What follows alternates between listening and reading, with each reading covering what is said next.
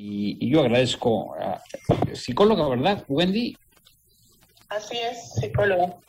En este curso tan, sui generis, ¿no? Pero que sin duda es muy importante, sobre todo en tiempos que vivimos de violencia terrible y de a veces no entender, o más bien no comprender estas conductas tan, pues, salvajes, o no sé cómo llamarles. Y la verdad es que va en escalada cuando, pues, se nos había prometido que iba a bajar, pero hablando un poquito más sobre estas conductas, ¿qué nos puede decir y sobre este curso de espacial? Bueno, buenas tardes a todos. Es un gusto poder platicar con ustedes y sobre todo de un tema que me apasiona, ¿no? Que es la psicología criminal. Efectivamente, el día de hoy comenzamos con el curso para la UGC. Está inicialmente destinado para los alumnos de la universidad, pero es un curso que está abierto a todo público, obviamente que tengan como estas características del ámbito más bien forense o jurídico. Y sí, ciertamente es una conducta que hoy en día a lo mejor se está manifestando de manera más fuerte o más comúnmente, y tiene que ver con el tema de la pandemia también, ¿no? El estar mucho tiempo encerrados, el cambiar completamente nuestros hábitos ha generado también que las conductas criminales se disparen, ¿no? Tenemos, por ejemplo, un caso cercano de la Ciudad de México. Yo estoy en Ciudad de México. El más reciente, ¿no? Es un asesino serial, el mal llamado monstruo de Atizapán, ¿no? Ha cometido delitos sumamente impactantes, ¿no? Para la sociedad. Entonces, ese tipo de perfiles son los que particularmente el área de la psicología criminal está dispuesta a estudiar. Bien, ese es prácticamente el objetivo de la psicología criminal, estudiar la conducta criminal exclusivamente.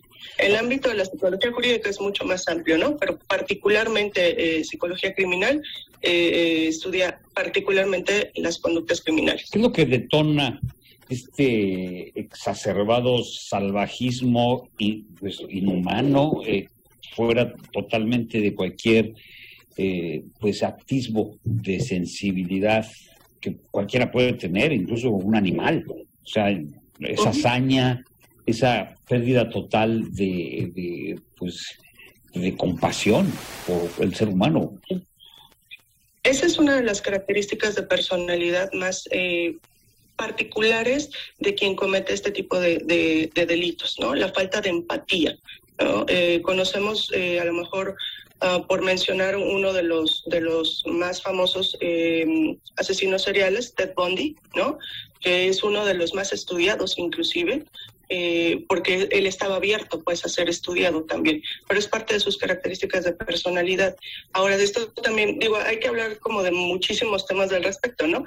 Pero sí tiene que ver mucho con la infancia de estas personas, cómo fue su infancia, cómo fueron viviendo esta forma de relacionarse con los círculos más cercanos, empezando por la familia, posteriormente la escuela y después la comunidad donde se desenvuelven, ¿no? Entonces, para poder conocer más o menos un patrón o poder establecer más o menos un patrón conductual, habría que hacer un estudio desde la infancia y de sus círculos más cercanos. Es que además ahora, en nuestros días, pues ya los niños, los infantes ahora sí que están expuestos a estas noticias de que ya es el pan de cada día, de que dejan, extremidades y la cabeza por aquí, colgados por allá, y ya se habla, porque esto está sucediendo todos los días, así de exagerados. Bueno, no exagero, porque ahí están los datos.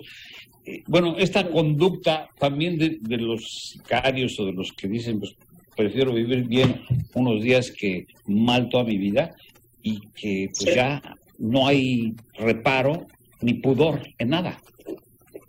¿Nos puede contestar? Sí. Vamos a hacer una pausa. Estamos con la psicóloga Wendy Villagómez para hablar de este tema tan fascinante. No se vayan, regresamos de inmediato. Ella está dando, hoy inicia un curso en la Universidad del Golfo de California sobre este tema, que son 7 u 8 días, ¿no? Bueno, seguimos platicando con la doctora en psicología, Wendy Villagómez. Ella está dando un curso que, por cierto, y ahorita le vamos a dar informes porque va del 7 de julio, hoy, hasta el 16. O sea que es de 6 a 10 de la noche, todavía se puede inscribir. Ahorita le vamos a dar mayores datos. Es sobre psicología criminal, muy interesante. Bueno, pero quedamos en que nos iba a contestar lo que acabas de preguntarle. Sobre bueno, la influencia de la actualidad, ¿no? Lo que estamos viendo pues todos los días. Los medios que nos exponen toda esta barbarie y ya se ve como si fuera una cosa normal. Así es, desgraciadamente es una situación que se ha ido normalizando, ¿no? Yo creo que sin entrar en temas políticos, cuando Felipe Calderón le declara completamente la guerra al narcotráfico, esto se dispara, ¿no? Y a partir de ahí ha habido como altas y bajas, particularmente hablando del crimen organizado, ¿no? Sin embargo, hoy en día se ha ido normalizando y ya no nada más es el crimen organizado, sino, por ejemplo, el tema de los feminicidios, ¿no? El tema de la tortura, el tema de ir completamente en contra de los derechos humanos. Entonces, son conductas que hoy en día, desgraciadamente, se han ido, además de normalizando, se han ido exacerbando, ¿no? Y en ese sentido es que me parece importante que los profesionales se vayan formando en este tema de manera particular, porque hay muchísimo trabajo y hay pocos profesionales especializados en el tema, desgraciadamente. Entonces, uno de los objetivos también, evidentemente, platicando con personal de la UGC, es precisamente ese, ir formando profesionales que se vayan especializando en esta área y demos atención a todo este caos criminal que se ha dado en nuestro país.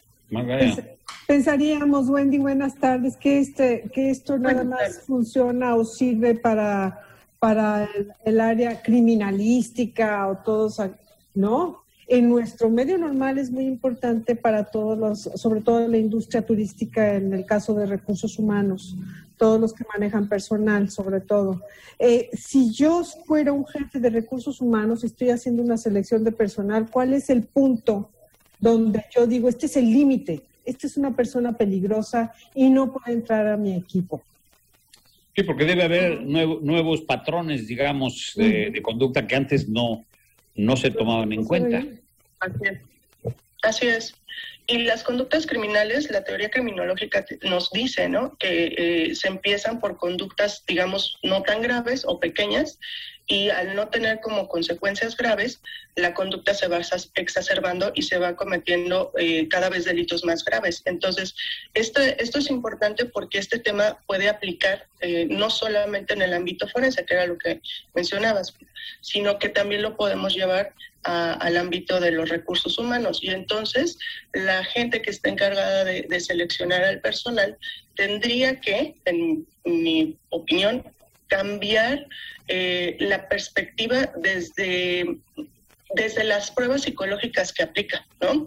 No solamente es con que cumpla un perfil o con que tenga experiencia en el área, sino también hay que ver como esta parte de la transgresión de reglas, por ejemplo, ¿no?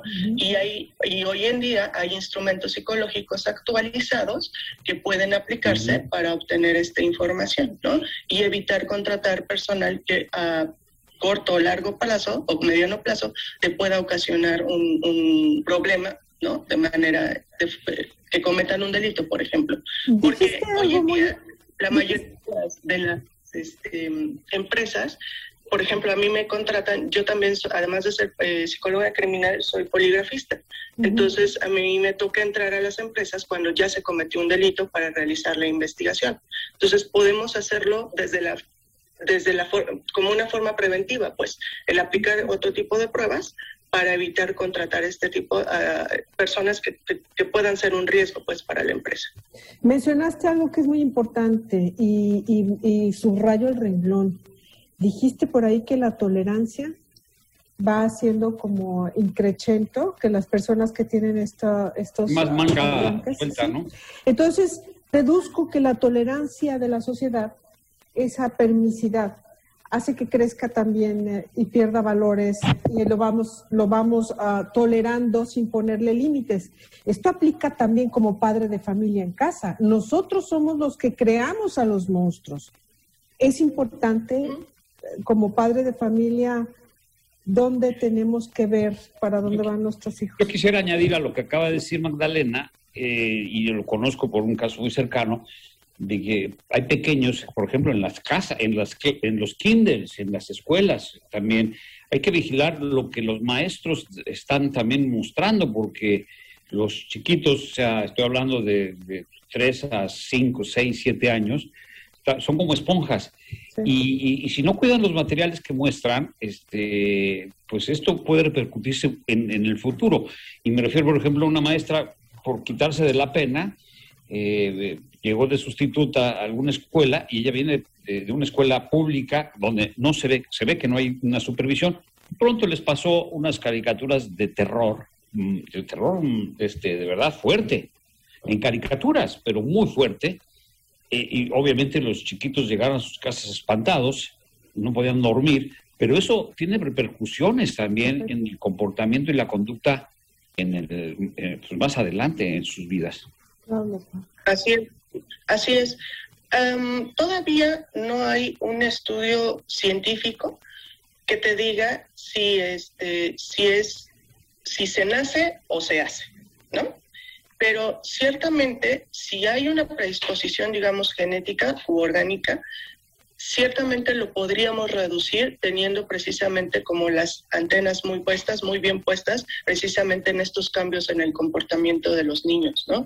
Y esta es una muestra más de que la psicología criminal también aplica, insisto, no solamente en temas forenses, sino para la familia, inclusive. Para la familia y las empresas turísticas o cualquier otro tipo de empresas en recursos humanos. Recuérdanos, Nancy, sobre estos cursos, que todavía se puede inscribir si usted le interesa.